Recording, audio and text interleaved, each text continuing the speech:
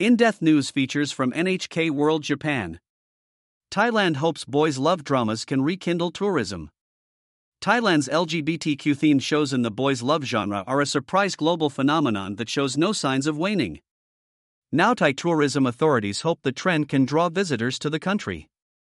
When 11 Thai actors appeared on stage at an arena in Yokohama in August, nearly 20,000 fans were there to greet them. They were stars of a genre dubbed Thai Boys Love, and their Japanese fans had been waiting eagerly for coronavirus restrictions to ease so they could see their idols in real life. Boys' love dramas involve love stories between two male characters and have roots in the Japanese manga industry. In Japan, though, it has always been a niche genre that never broke into the mainstream. Thai artists began producing their own texts, and production companies started translating them for the screen 8 years ago.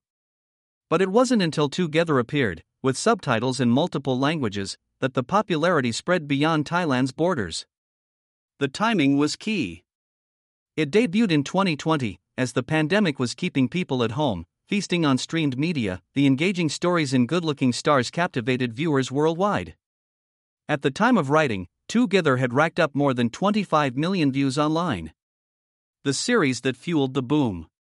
Together revolves around a protagonist named Tyne, played by Metawin Opasayamkajorn, who asks Sarawat, Vatrawad Bright Shivari, to pretend to be his boyfriend to discourage an unwanted admirer.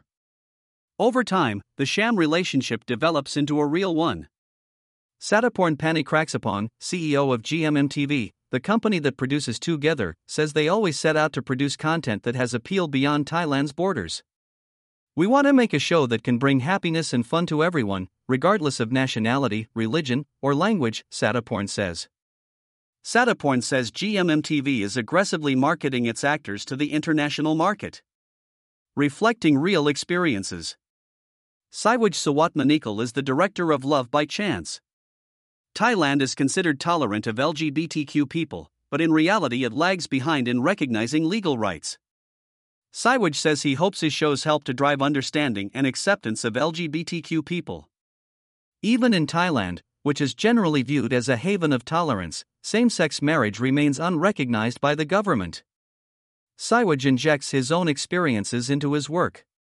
When he was adapting one Thai Boys Love novel for the screen, he added a scene in which the main character comes out to his mother. I hope with more people watching Boys Love series, there will be more understanding, openness, and acceptance of LGBTQ people, he says. Opportunity for tourism. Japan is one of the biggest markets for Thai boys' love dramas. According to the Tourism Authority of Thailand in Japan, around 1 million Japanese people have watched some of the series, and around 20,000 are active fans on social media. The agency is now hoping to capitalize on those figures by organizing trips for Japanese fans to visit some of the series' locations in Thailand. They've set a target of drawing 1,000 Boys Love fans to the country this year. Next year, they're aiming for 5,000. Chanyath Sawetsawan, an official with the tourism agency that helped develop the trips, says the popularity of Thai Boys Love shows could be just the shot in the arm the tourism industry needs after the devastating pandemic years. Boys Love is one of the attractions that Japanese tourists like, and that could contribute to bringing tourism back to Thailand, he says. The global success is a welcome boost for the production companies too, of course, and they are rapidly spreading their reach into retail, live events and more. Takdan I Ketka. NHK World General Bureau for Asia. Reporter.